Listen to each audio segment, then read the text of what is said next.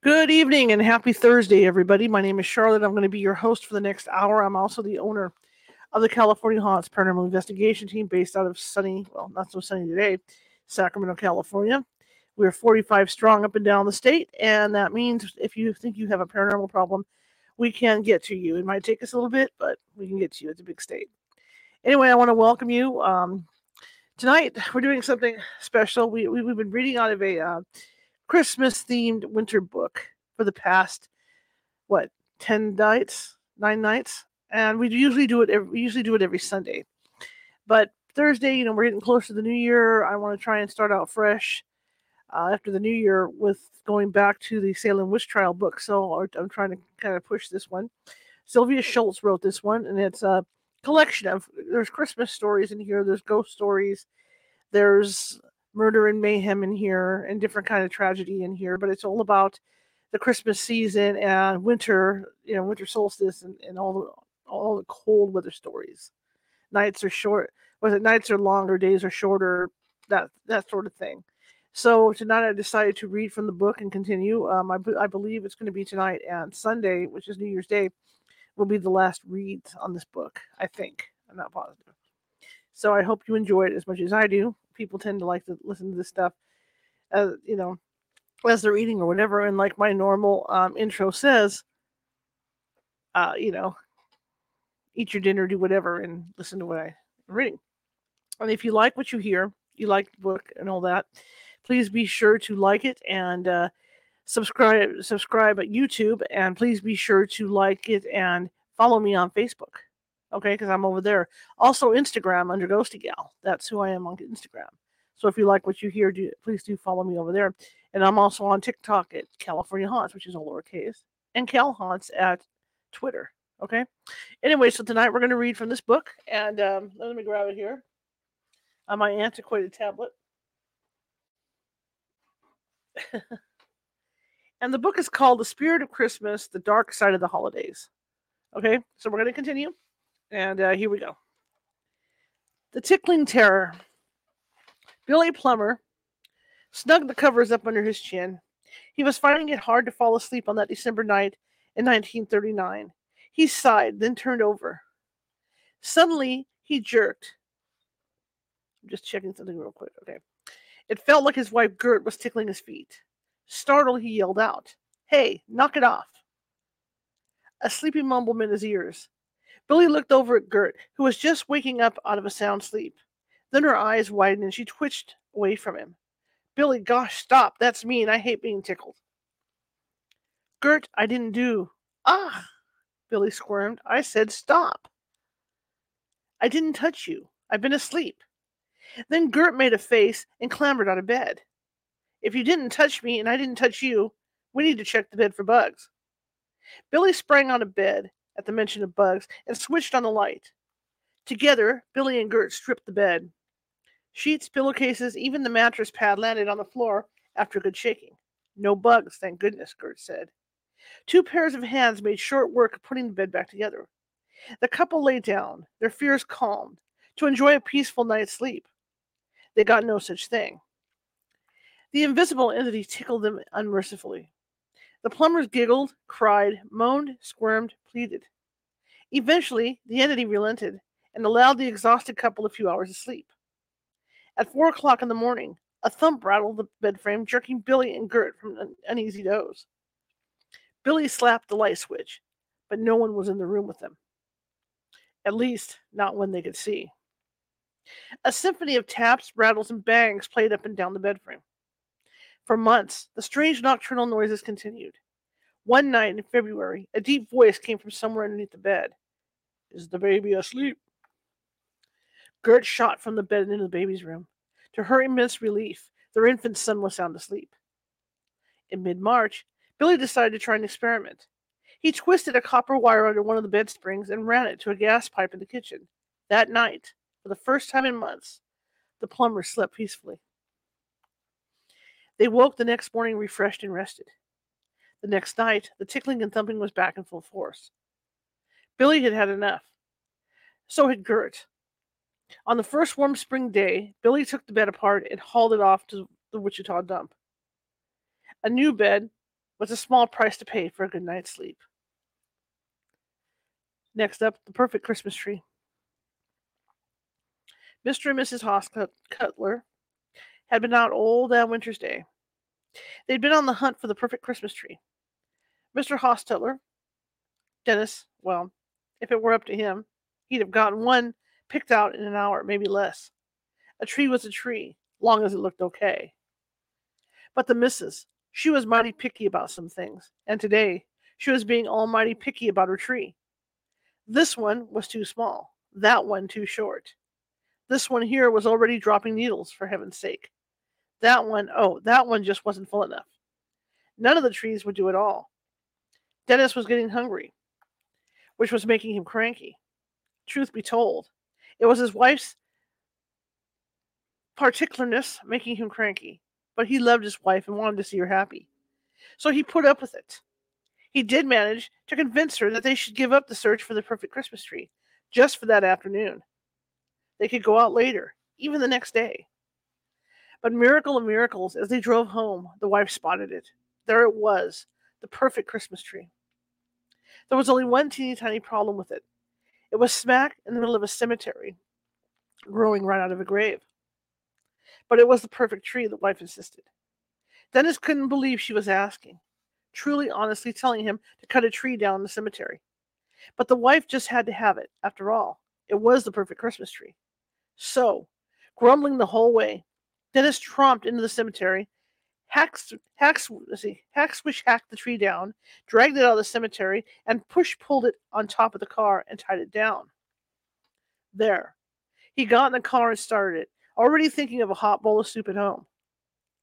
The road home was a winding country road. Coming around an especially tricky curve, the couple saw something strange. There was a man standing beside an old-fashioned horse and buggy, sort of halfway in the road. Dennis hit the brakes, and they made their way around the fellow blocking the road. Just as they got past him, though, man, horse, and buggy all vanished. Well, of course that was very strange, but they didn't stop to investigate. But just before they reached home, they saw the horse and buggy again, with the man glaring at them. This time, they saw it on a ridge, silhouetted against the afternoon sky. They blinked, and it was gone. When they got home, the husband untied the tree, brought it in, set it up in the stand, and gave it a good healthy drink of water for its trunk. Then he trudged off to the kitchen to find something to eat. The wife was over the moon with her perfect Christmas tree. She dragged out all the boxes of decorations and set about trimming the tree. She put on strings of lights and garland, and took out all her favorite ornaments, reliving fond memories of Christmases past as she went. It didn't take her a terribly long time to decorate the tree, and soon she stepped back to admire her work. That's when she saw it. An ornament she certainly hadn't put there. Something near the top of her perfect Christmas tree.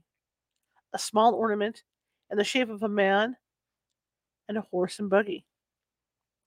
The woman shrieked with horror for her husband to come take a look. They both peered at the ornament and realized, both together, that the man looked an awful lot like the fellow they'd seen twice on their way home. They got the funny feeling, looking at the tiny man, that he wanted to talk. The wife, her voice quavering, asked him what he wanted. And the little man told them. In life, he'd been a selfish, horrible man. And the only thing he'd ever done right in his life was to cut down pine trees and give them away to folks for Christmas. But that hadn't been enough to save him from the thought of hellfire and damnation for the other bad parts of his life. Many years before, he'd been killed in a buggy crash. He lived just long enough to breathe his last instructions to his family. They must plant a pine tree on his grave. The tree would symbolize his generous acts, and so he'd eventually work his way into heaven. The day he was buried, his family honored his last wish and planted a seedling pine on his grave. Over the years, it had grown tall and strong. It had grown to the perfect Christmas tree. And then, after all this time, all those years of the tree growing, all those years of the man hoping to get into heaven at last, after all that, this selfish, ignorant, uncaring woman had come along and stolen his tree. A tree that, in life, he would willingly have cut down and given to her. She had cut down his special tree. There would be no forgiveness for such a crime. Strangely enough, The man didn't blame the husband, who had actually been the one to cut down the tree. He knew it was the wife's doing. The little man's voice grew fainter as he spoke, as if he were on the verge of leaving. He blamed her one last time for destroying his hope of getting into heaven. The last thing the little man told her was that the wife would suffer for the rest of her life for her thoughtlessness and disrespect. But, he added, a grim note in his voice, she wouldn't have to suffer for long. When the pine tree was dead, she too would die. The little man's prophecy came true. Despite their best efforts to keep the tree alive, it died, and a month to the day after the tree was cut, so did the wife. Next up, a rose for her hair. In September 1908, the Harrell family moved into a big 3-story mansion in Norfolk, Virginia. Son Eddie, an only child, was given the bedroom on the 3rd floor at the front of the house, but as he was away at a private school, he didn't use the room right away. Another 3rd-floor room, the one down the hallway from Eddie's, was assigned to the family's 2 servants to share. But very soon after they moved in, both servants came to Mrs. Harrell and asked to be moved to a different room. Something felt wrong in that room, they said. Strange. Strange noises, unintelligible conversations, just below a whisper, furniture moving by itself. Mrs. Harrell told the servants they were just being foolish, but being a kind and considerate employer, she soon relented and let them move out of the haunted room. They had no problems in their new quarters. Eddie Harrell came home for his holiday break a week before Christmas. He settled into his room and slept there peacefully until New Year's Eve. That night, Eddie was woken during the night by the overhead light turning on by itself. Groggily, he opened his eyes and saw a young woman standing next to the window. She was beautiful, dressed in white, with a brilliant red rose tucked into her black hair. On one hand was at her temple, as if to shield her eyes from the light. Still half asleep, Eddie mumbled to the girl and asked what she wanted. At the sound of his voice, the girl vanished, and the lights went out. At breakfast the next morning, Eddie told his parents what had happened. Mr. and Mrs. Harrell passed the experience off as a dream, but, too nonchalantly, asked Eddie not to mention the dream to his servants. At Easter, the Harrells had an out-of-town guest visiting. While sitting at breakfast, the friend happened to glance out into the hallway and saw a young lady in white pass by the open hall door and go up the stairs. The friend was able to describe the lady quite clearly, as she was wearing a dress of white lace with caplet sleeves and a train, and she wore a single red rose in her shining black hair. Later that night, Eddie saw the ghost for the second time. This time, he managed to ask the young lady who she was and what she wanted. The spirit again vanished, but at the same instant, he heard a woman's voice urge, "Wait." After that, the apparition was only seen at Christmas holidays. The last time anyone saw the pretty ghost was during Eddie's senior year. Family was visiting for the holidays, and Eddie's cousin was supposed to sleep in the servants' old room. But during the holiday party, the men of the family had used it as their smoking room, so Mrs. Harrell decided to put the cousin in Eddie's bedroom instead.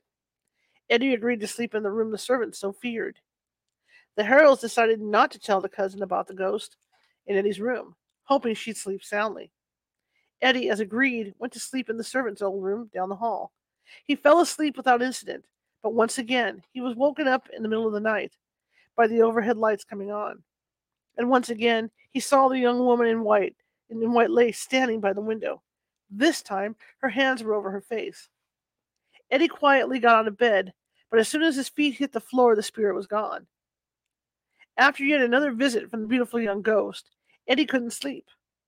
He sat up in a chair and read for a while. He nodded off over the book and slept through the rest of the night in the chair. At breakfast, the cousin told the Harrells about the strange vision she'd had the night before. She woke up to find her overhead light on. She could see through the walls. She could see through the walls that separated her room from the one Eddie was using. You were in your nightshirt, and you were sitting in a chair with a book in your hands. There was a woman in white standing behind you, as if she was reading over your shoulder. The cousin described the woman exactly the way the Easter guest had done years before. The rose fell out of her hair, the cousin added. It was lying on the floor by the chair, and then the whole scene vanished. After breakfast, Eddie and his father snuck upstairs to the room where Eddie had spent the night. On the floor next to the chair was a fresh-cut red rose. Shortly after this, Mr. Harrell passed away unexpectedly, and the family moved out of the house. Eddie never found out who the young lady was or why she had appeared to him, but he kept the rose in a bell jar. He wrote that half a century later, the stem and leaves had withered, but the blossom looked as fresh as if it had been cut that day, instead of being dropped by a ghost 50 years before. He never removed the glass cover or even thought of touching the rose's satiny petals, for fear it would crumble into dust. Eternal love. Excuse me. Jubal Reeves was a mountain man, and he had a mountain-sized heart too. He was the friendliest, kindest man of anyone in those hills and hollers. Jubal was always ready to lend his neighbors a helping hand, but he saved his truest devotion for his family, his beautiful wife Rebecca, and their 4 children. The little ones ranged from 10 years old down to the 3-year-old baby. There were 2 girls, Hannah and Sarah, and 2 boys, Laban and David. Jubal doted on his children and their mother. He was constantly doing little things to show his affection for them. He dug flower beds for Rebecca around their cabin and filled them with the colors of nature and picked bouquets for her every time a new blossom opened. He carved little toys for the children from chunks of wood, smoothing the splinters and rough edges carefully, mindful of tender little hands. He hung swings in the trees so the children would have a lovely place to play. Whenever he made the trek down to the general store for supplies, he made sure to pick something up for his family: penny candy for the children and a bolt of cloth for Rebecca. She was an excellent seamstress and took pride in keeping her growing family well clothed. And when they attended Sunday services in their small mountain church, Jubal would sit, eyes closed, a smile on his face, as he listened to Rebecca lift her voice in worshipful song, as if he were hearing angels sing. Jubal and Rebecca had been married for about 12 years when tragedy came to the family. During an exceptionally cold winter, influenza struck the mountain community. Jubal and Rebecca nursed other families until the evening they came home and found their own children sick. Little David, the baby of the family, died before morning the next day. Rebecca fell ill at about the time they lost David. 10-year-old Hannah passed next. Rebecca lived long enough to know that Hannah had died before she herself passed away. Left without his partner and soulmate, Jubal tried to keep 6-year-old Sarah and 8-year-old Laban alive. But the strain of grief and loss was too much for him, and he took sick too. By the time the doctor came, Sarah and Laban were gone, and Jubal was delirious with fever. Jubal lay in a coma for a week before his fever broke. During that time, his neighbors did what folks back then did for each other. They took care of the laying out and burying of Jubal's loved ones, but Jubal was far too sick to say his final goodbyes. It was another few days before Jubal was able enough to open his eyes and ask about Rebecca and the children. As gently as they could, the neighbors broke the shattering news. Rebecca, Hannah, Laban, Sarah, and David were all dead, buried in the yard near one of the flower beds Jubal had put in for his wife's enjoyment. Jubal didn't believe them. He refused to believe them. The doctor pronounced Jubal out of danger. The neighbors went home, their sad duty done. If Jubal lived alone in the cabin for a while, they figured he would in time come to accept his loss. But it was not as easy as that. That spring, Jubal Reeves came down from his cabin to the general store. He was still very weak and deathly pale, but he was determined to make the trip to the store. His reason for it became clear when he asked the storekeeper for 5 yards of gingham cloth. Rebecca wants to make new spring dresses for the girls, Jubal told the astonished storekeeper. They're just growing like weeds. And best throw in some stick candy for the little ones, too. The storekeeper, startled, asked Jubal if he really wanted all that, after what had happened. Jubal gave the man a puzzled look in return, as if he honestly had no idea what the man was talking about. The storekeeper didn't have the heart to try to explain. In the end, he just sold Jubal the cloth and the candy along with his other supplies.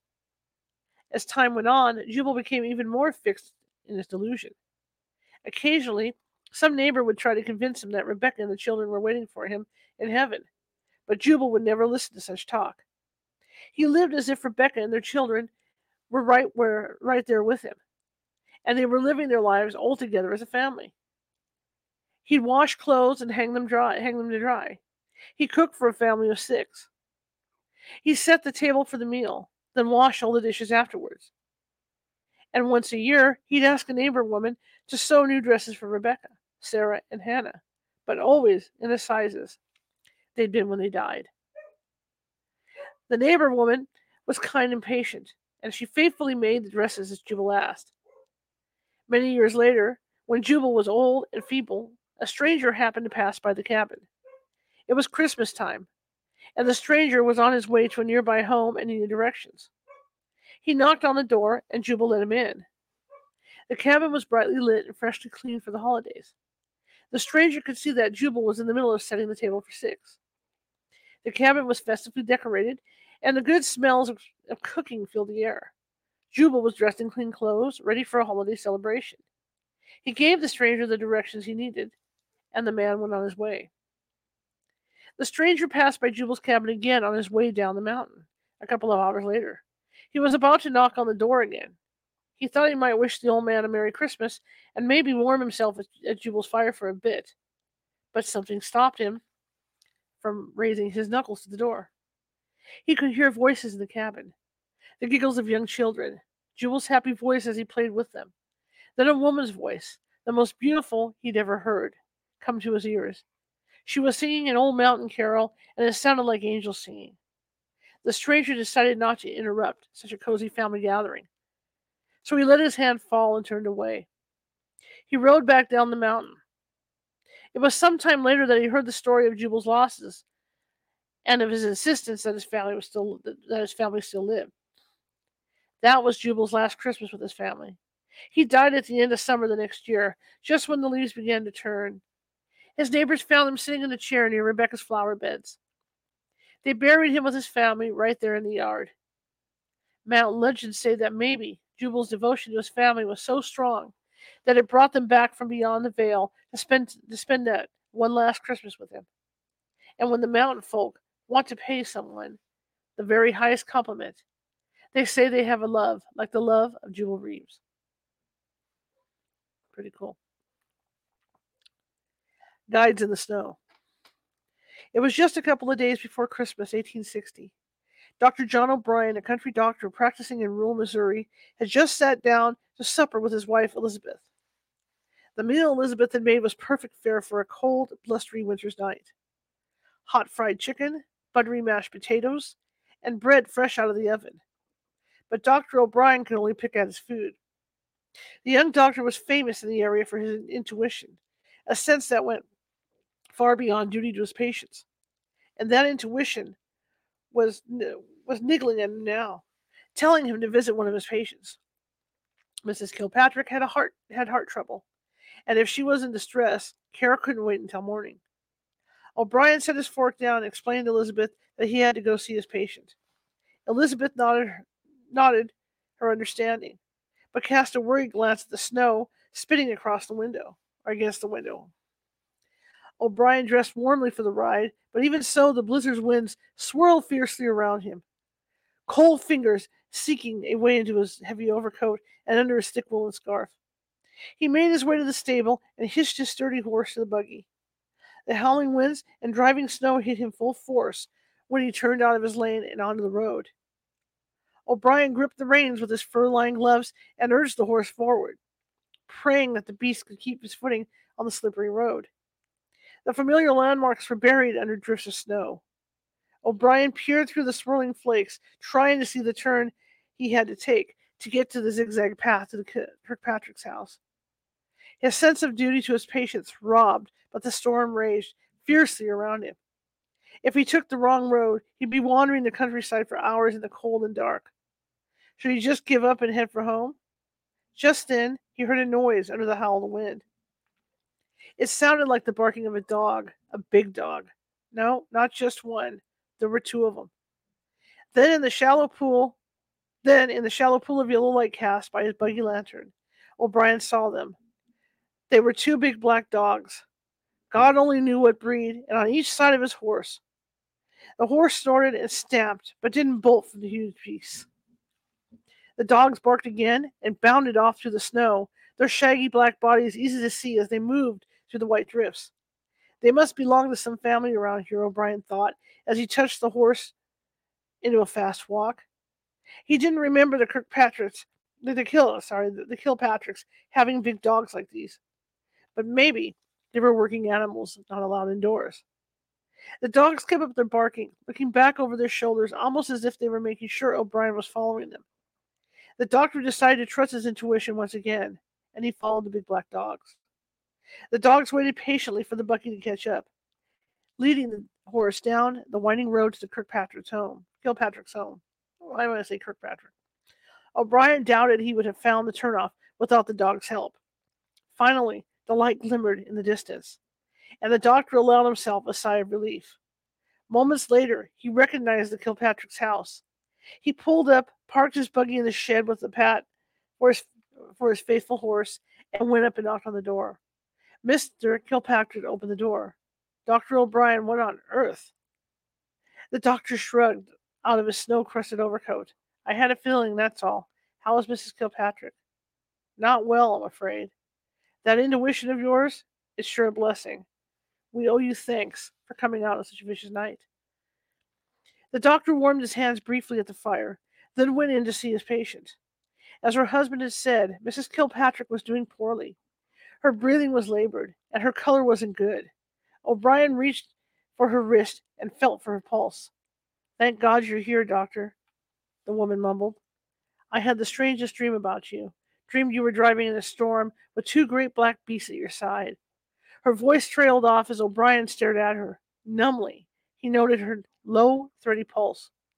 He turned to his bag and rummaged through it, looking for the packet of heart medicine. He mixed it in water and eased his patient up to drink it. Soon, her breathing eased. Her pulse grew steady and she drifted into sleep. It was then that O'Brien realized that he hadn't heard the dogs bark in some time. As he gratefully accepted a late meal from Mr. Kilpatrick, O'Brien asked him about his dogs. The man shrugged. He didn't own dogs like that, nor did anyone in the area. The doctor spent the night watching over his patient. The next morning, Christmas Eve, she was well out of danger. As O'Brien drove home, he kept a sharp watch for the black dogs. He even whistled and shouted for them a few times, but they had vanished with the blizzard's winds. He never saw the dogs again. Mrs. Pickman's Ghost. Max Cubis lay awake in bed that early December night in 1913. There was a real Wisconsin blizzard howling around the house, the winds piling the snow into deep drifts. But something else was keeping him from sleep. A faint scratching sound coming from somewhere in the house. It wasn't on the second floor where the family slept. It seemed to be coming from the first floor. It sounded like someone walking around in slippered feet, pacing the night away in darkness. Max couldn't stand it any longer. He got out of bed, careful not to wake his wife, Julia. He tiptoed quietly across the room. He held his breath as he reached for the doorknob. He didn't want the squeak of the opening door to wake Julia or the two girls, Helen and Armelia, who slept peacefully in the bedroom across the hall. The moment his hand touched the doorknob, a terrible pounding on the front door echoed through the house. Julia sat bolt upright with a yelp, and the girls called out from their room.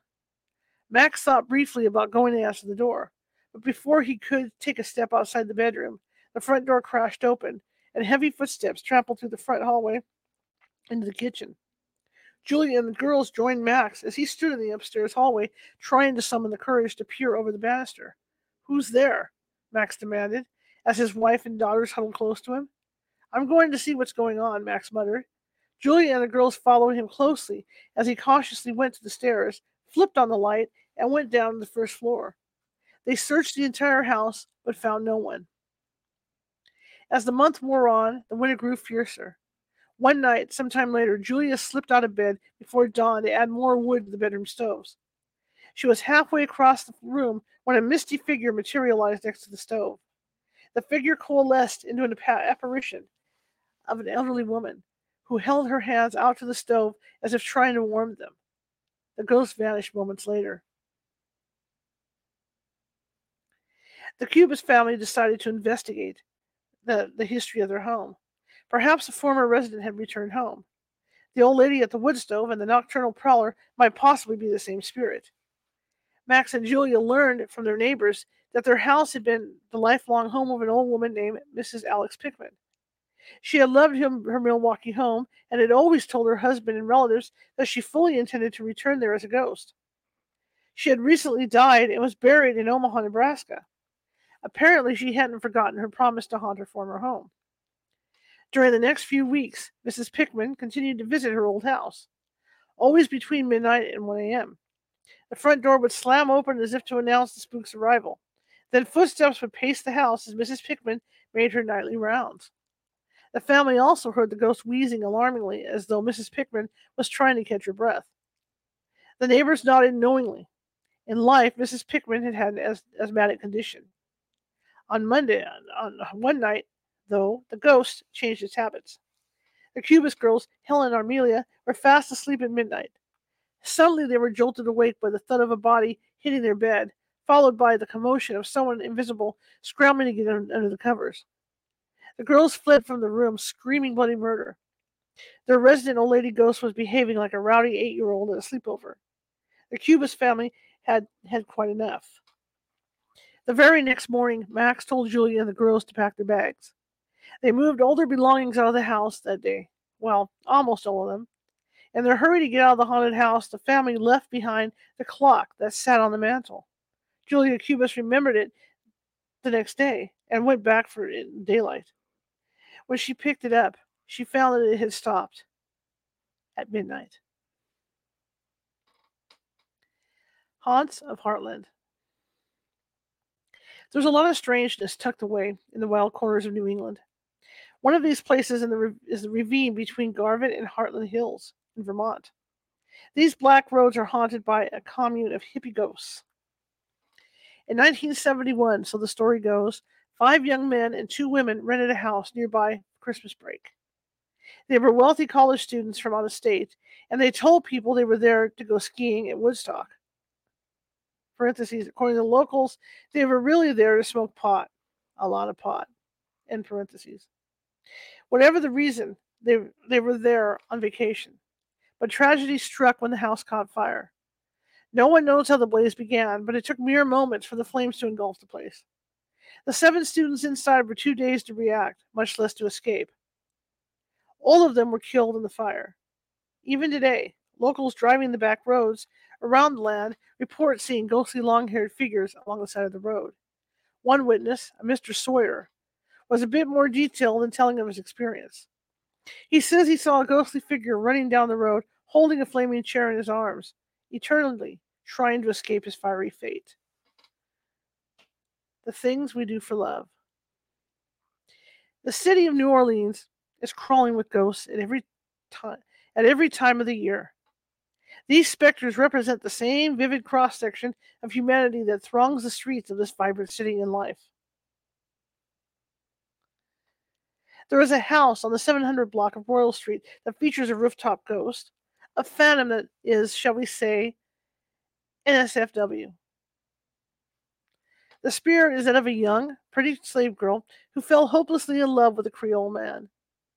The young man was handsome, but he apparently had a vicious streak. He promised to marry the young slave if she proved her devotion to him by spending the night on the roof of his house, stark naked. The girl was so besotted with that one night soon after she actually did as he demanded. She stripped off all her clothes and lay down to spend the night. Unfortunately, she was too impatiently love-struck to wait for warm weather. It was a cold December night when she lay down. She never got up. Her would-be husband found her on his rooftop the next morning, frozen to death. Neighbors say that when December nights turn especially chilly, the young slave girl comes back, still trying to prove her undying love for her intended.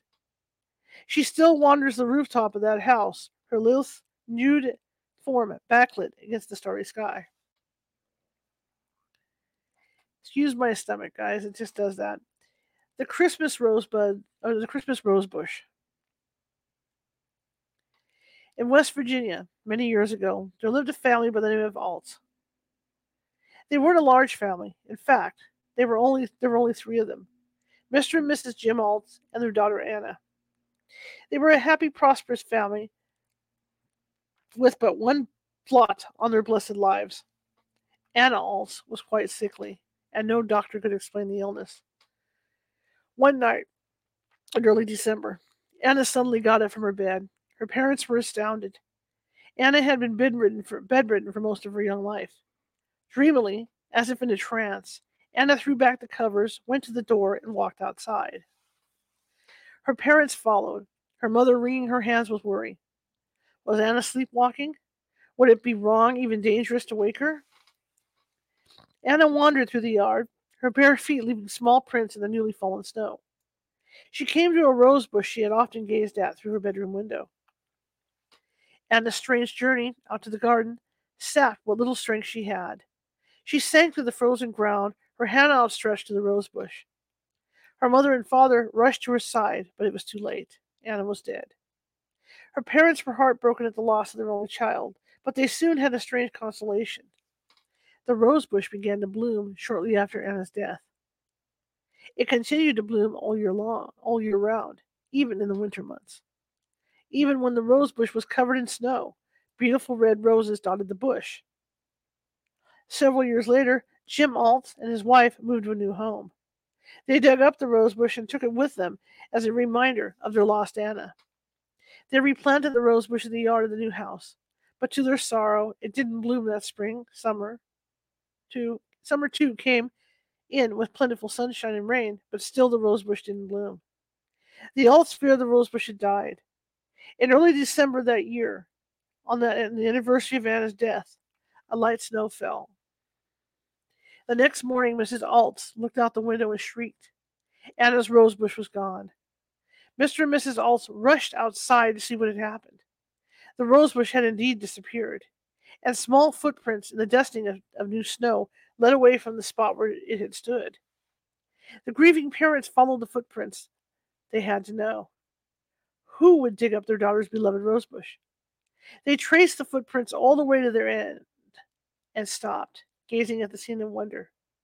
The footprints led straight to the cemetery and stopped at Anna's gravesite. There, on their daughter's grave, stood the rosebush. It was covered with beautiful red roses in full bloom. Please help. Many years ago, Dr. Anderson was awakened by a frantic pounding on his front door. He dressed quickly and hurried down to answer it. The moon shone brightly on the white snow and on the young girl standing on the doctor's front porch. The doctor wondered briefly why she was out so late. It was past midnight, and the girl couldn't have been more than 12 or 13 years old. He didn't recognize her. She was dressed in a blue coat, and her shaking hands were thrust into a white muff. Please help me, the girl begged through chattering teeth. It's my mother. She's very sick, and I'm afraid she'll die. The girl explained that she and her mother had recently moved into the old Hostler place, about 3 miles away. Her father was dead, and it was just the two of them now. I think she's got pneumonia, the girl said. Please, you gotta come see her. At the dreaded word pneumonia, the doctor gave a short, sharp nod. Of course I'll come. I'll just be a moment. The girl turned and darted away, heading for the old hostler place. The doctor shrugged into his good sheepskin coat, grabbed his bag, and went to the barn to saddle his horse. As the horse trotted down the road, the doctor mused at the bravery of the young girl, who had ventured out after midnight in the bitter cold to seek his help. He was sorry she'd run off before he could invite her into warm up just a bit. Sorry. The ride didn't take long, but Dr. Anderson was still chilled to the bone when he came inside of the farmhouse. He swung down, tied his horse to the gatepost, and hurried up the walk. No one answered his knock, so he eased the door open and came in. A woman lay huddled in a bed, wheezing and shivering. The doctor turned up the oil lamp and set to work. If he could break the fever, the woman might live. He trickled medicine down the woman's throat, then poked the fire to life so he could heat water for hot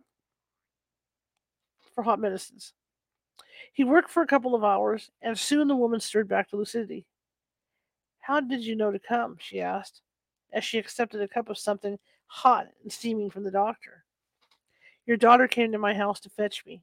She was very brave to come out on foot on such a bitter night." The woman's face paled even further.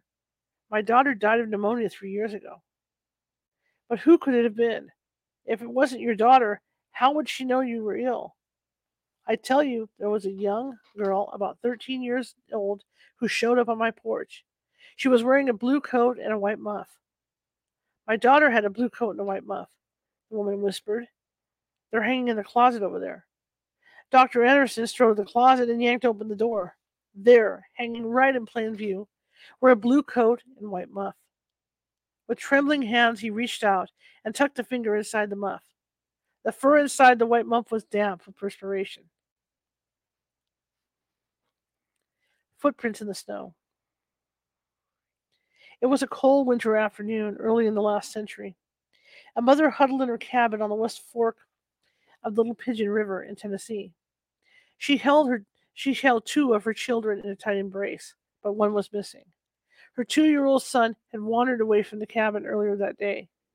Since then, the temperature had been falling steadily, along with the heavy snow.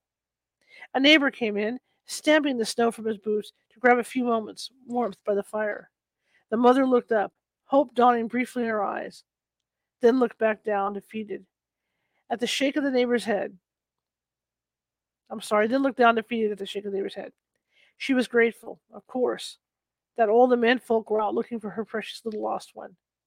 Word had been passed from cabin to homestead, from house to church, and soon the entire community was out looking. Her own husband was off in Europe in the trenches, fighting the Germans.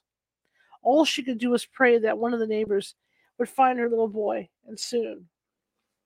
Dr. Thomas appeared at the door of the cabin. He dressed warmly for the trudge through the woods. He'd come thinking to help the young mother. One look at her stricken face, though, and he realized that he could best help, not by doctoring her, but by finding her missing son. Pulling his heavy overcoat closed, he headed out into the snowstorm with the other searchers. Dr. Thomas struck off in a random direction, hoping he was looking at ground that hadn't already been covered. With the snow falling so thickly, the footprints of the searching men were soon being covered over. Dr. Thomas held his lantern high in the gathering dusk as he scanned the area. The shadows of the evening crowded close under the pines as the last light of day slipped away. The doctor stopped for a moment, listening to the silence of the woods. Somewhere he knew men were searching for a little boy with dogs, but he hadn't yet heard the deep bay of a hound on a scent. All around him the snow fell in a silent hush. The branches of the pines swayed with the wind, even as laden with snow as they were. As night fell, the snowstorm grew worse. Hang on 1 second. Okay.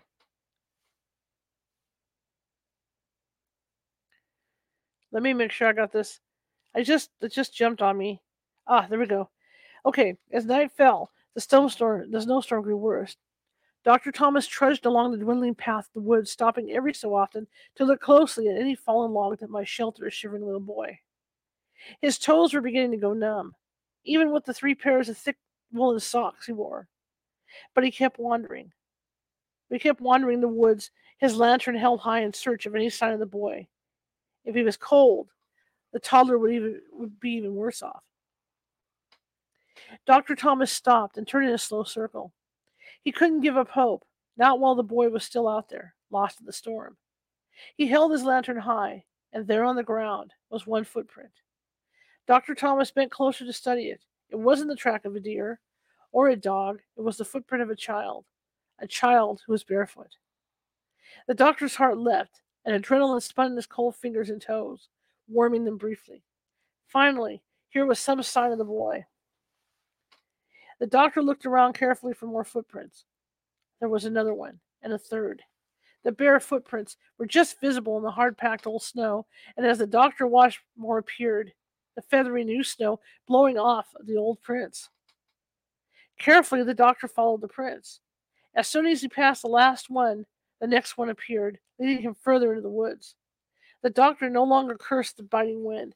because oddly enough, the wind seemed to be blowing the fresh snow off of the prints, revealing the path the barefoot toddler had taken through the woods.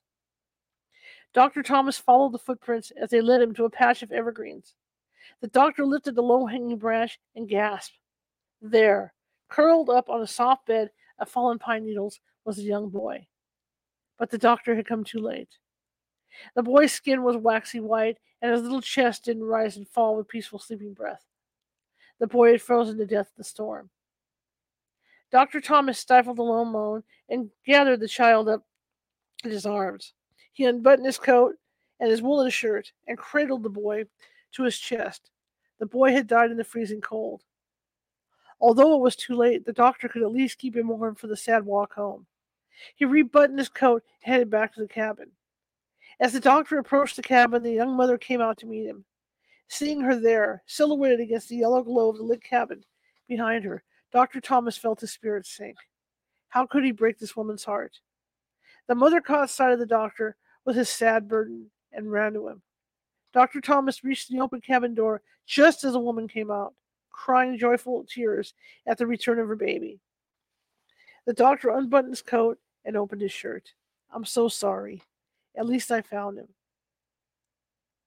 And to his shock, the little boy blinked sleepy brown eyes at him. The child turned his head, hearing his mother's cry of joy. Mama? Stunned, Dr. Thomas handed the toddler to his mother, who cuddled him fiercely. She looked up, tears of gratitude standing in her eyes. Thank you, doctor. Thank you so much. You saved my little boy. Please come inside and get warm. Excuse me. The doctor followed her into the cabin. His analytical mind fumbled for an explanation. The boy must have been chilled to the point where his vitals had slowed, putting him into a state of suspended animation. The walk back, cuddled against the doctor's warm chest and wrapped in the heavy overcoat, must have warmed the child slowly, enough for him to recover with no harm done. The gentle warming had brought the child back to life as surely as a violet blooms in the spring. Vaguely, he became aware that the boy's mother was still talking. I'm so grateful to you for finding him, she kissed the toddler, who sighed sleepily in her arms. Dr. Thomas roused himself from his thoughts. Yes, I followed his footprints in the snow. I'm amazed he was able to wander so far with bare feet. Bare feet, the mother said, puzzled. But he's wearing shoes. Frowning, Dr. Thomas lifted one of the boy's feet. Sure enough, the boy was wearing sturdy brogans. I have to tie his shoes on tightly, with double knots, so he won't kick them off, the mother explained. Here, have some coffee. It'll warm you right up. Good job, a neighbor said, putting a tin cup into the doctor's hand. Dr. Thomas accepted the congratulations and heartfelt thanks of his neighbors. The little boy was safe. That was all that mattered. But the doctor's scientific mind wouldn't rest until he'd figured out the answer to the mystery. Several nights later, he woke from a sound sleep, sitting bolt upright in bed, reeling from a thunderclap of realization. The wind hadn't blown the fresh snow off of the child's footprints. The bare footprints had been appearing in the snow, step by step, as he'd been following them. He hadn't been tracking a living child. He'd been following an invisible child, a ghost or an angel. The Chicken Ghost. One night in December 1943, a British airman stationed in London was out for a stroll. He was crossing Pond Square in Highgate when he heard a strange sound for the mid-20th century, the sound of carriage wheels on cobblestone. Then he heard an even more incongruous sound from a chilly December night in the middle of London, the loud screech of a chicken. The airman looked around in confusion. He couldn't see a carriage, but he did see a chicken running in disoriented circles and squawking with fright. And probably also with cold, because this chicken had already been plucked. The airman took a few steps towards the bird, hoping to help the poor shivering creature. But as he got closer, the chicken vanished. This chicken ghost has been seen in Highgate for over 300 years. It has a perfectly good reason to haunt Pond Square, and its story affects us even today. You see, that was the world's first frozen chicken, and it led to a revolution in food preservation. The story goes that in April 1626, Sir Francis Bacon was riding in a carriage through London with his friend Dr. Witherbourne, a physician to James I. The sight of the snow-covered ground led to a discussion of the possible use of snow to preserve food. Looking out at the rolling wheels and the path left behind the carriage, Bacon pointed out to Witherbourne that the wheels were packed with chunks of snow, and the grass revealed by the passing of the wheels looked fresh and green, even in late winter. Bacon's friend belittled his theory. Irritated enough to want to prove his point immediately, Bacon ordered the carriage to stop. He trotted to the nearest house and bought one of the household's chickens. He wrung the hen's neck, plucked it, cleaned it, and stuffed the carcass with snow. Then he packed more snow around the prepared bird. Bacon's experiment worked, and a new era in commercial food preservation was born. Unfortunately, Bacon's impetuous adventure in the snow led to his contracting pneumonia. He faded quickly and died on April 9, 1626. Soon after Sir Francis's death, visitors to Pond Square began to hear the squawking of a chicken about to be butchered, but no chicken was in sight. Then the audible became visible. People would see a plucked chicken running in confused circles before vanishing through a brick wall. The airman's experience in 1943 was just one in a series of naked chicken sightings down through the years. That's kind of cool. The Eternal Beetle. The Dakota, the iconic hotel on the corner of Central Park West and 72nd Street, New York City, is a place that many New Yorkers call home. Several of them are ghosts. On December 8, 1980, John Lennon joined the ranks of the spirits who roam the Dakota's elegant hallways. Just outside the building's front entrance, Lennon was shot 4 times in the back and shoulder by Mark David Chapman. Lennon staggered a few steps, then collapsed near his frantic wife Yoko Ono. The first reported sighting of Lennon's ghost was in 1983, when Amanda Moores and musician Joey Harrow saw Lennon standing in the archway at the Dakota's entrance, mere yards from where he'd been gunned down. Perhaps being so close to the scene of his murder had put Lennon in a pensive, even foul mood. Moores almost walked up to the Beatle to say hello, but she said the look on his face let her know he wasn't in the mood to chat with strangers. Lennon was in much better frame of mind when he showed up in his own apartment. Yoko Ono lived at the Dakota for 20 years after her husband's death. One day, she came into the living room to see Lennon's ghost sitting at his white piano. He turned to her and said, "Don't be afraid, I'm still with you." Then he vanished. Before his death, Lennon claimed to have had his own paranormal experiences in Dakota. He told of seeing a phantom he called a crying lady who would pace the Dakota's hallways. Lennon was not alone. Many other witnesses have reported seeing the crying lady. She may have been the spirit of Elise Vesely, who was a manager of the building through the 1930s, 40s, and 50s. Vesely herself, in real life, believed passionately in the paranormal. She even claimed to have telekinetic powers. Unfortunately, her son was hit and killed by a truck outside the Dakota. In response to the tragedy, Elise became very protective of the children in the hotel. This sense of responsibility may be why she still haunts the halls of the building. Home for the holidays. It became somewhat of a joking urban legend to claim that Elvis Presley is still alive and well and flipping burgers in a diner somewhere in East Podunk. As part of American culture, Elvis sightings are right up there with UFO encounters. But even with all the National Enquirer articles shouting otherwise, the undeniable fact remains that Elvis Presley did indeed die on August 16, 1977, at Graceland in Memphis. So what sort of phantom Elvis are people seeing? The best guess is that it's just that simple people who claim an Elvis sighting are actually running into his ghost. The spirit of Elvis seems reluctant to leave this plane of existence. He appeared to an acquaintance, an elderly farmer named Claude Buchanan, just after Elvis, passed away. Claude said that before the news of Presley's death was announced, the figure of Elvis showed up and told him, "I've come to say goodbye for a while, Claude." But one year, Elvis decided to go home for Christmas. On December 20th, 1980, a truck driver named Jack Matthews was taking a load to Memphis. About 100 miles outside the city, he picked up a hitchhiker. The night was dark, and the hitcher was just a dim form in the passenger seat. a hat pulled low over his face. But the hitcher didn't seem like a threat to Matthews. On the contrary, he was well spoken and polite, just the kind of company you'd want on a long trip. In a light Tennessee drawl, he told Matthews that he was going to Memphis to see his mama and daddy for the holidays. The hours passed in pleasant conversation. They talked quite a bit about cars, and the hitchhiker mentioned that he owned several Cadillacs. Matthews took the boast, for surely that's what it was, with a good-natured grin and a grain of salt or three. The truck rolled into Memphis, and in the glow of the streetlights, the hitchhiker's face began to seem somehow familiar to Matthews. The man asked to be dropped off on Elvis Presley Boulevard, and that's when the penny dropped for Matthews.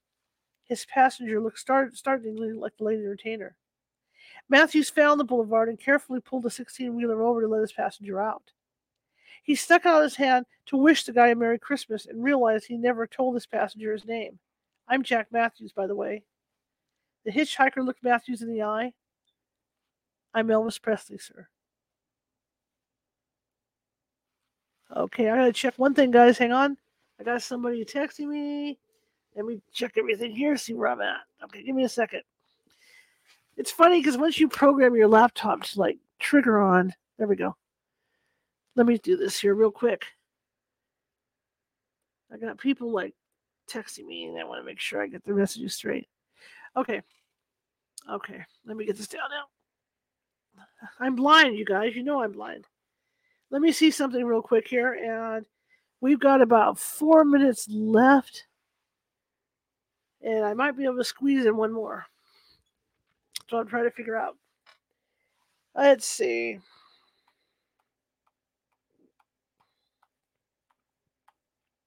Nope. Okay, we're not going to be able to squeeze in one more. Anyway, that's it for tonight, and I just wanted to make sure that we had enough time to get to it, but we don't.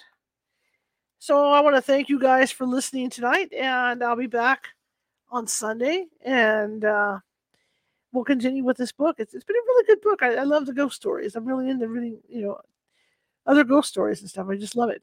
But I want to thank you guys for coming, and I really appreciate it. And I will see you tomorrow with Nancy Matz, and Nancy Matz is going to be doing predictions, so it's going to be kind of fun to do some predictions for 2023. Anyway, I want to thank you all for coming. If you like what you saw, share it with 5 people. If you hated what you saw, share it with 5 of your enemies. Equal opportunity here. If you're watching from Facebook, please be sure to hit that like button and that follow button. And if you're watching from YouTube, let's see if I can line this up. There it is. Boom! Right there. Right there is that little ghost with the magnifying glass. And if you click on that, that'll have you subscribe to our videos. We've got more than 460 videos sitting over there, and I think you'll find something you like. But anyway, I want to thank you guys for coming tonight, and I will see you tomorrow at 6:30 p.m. Pacific with medium Nancy Matz. Have yourself a great one.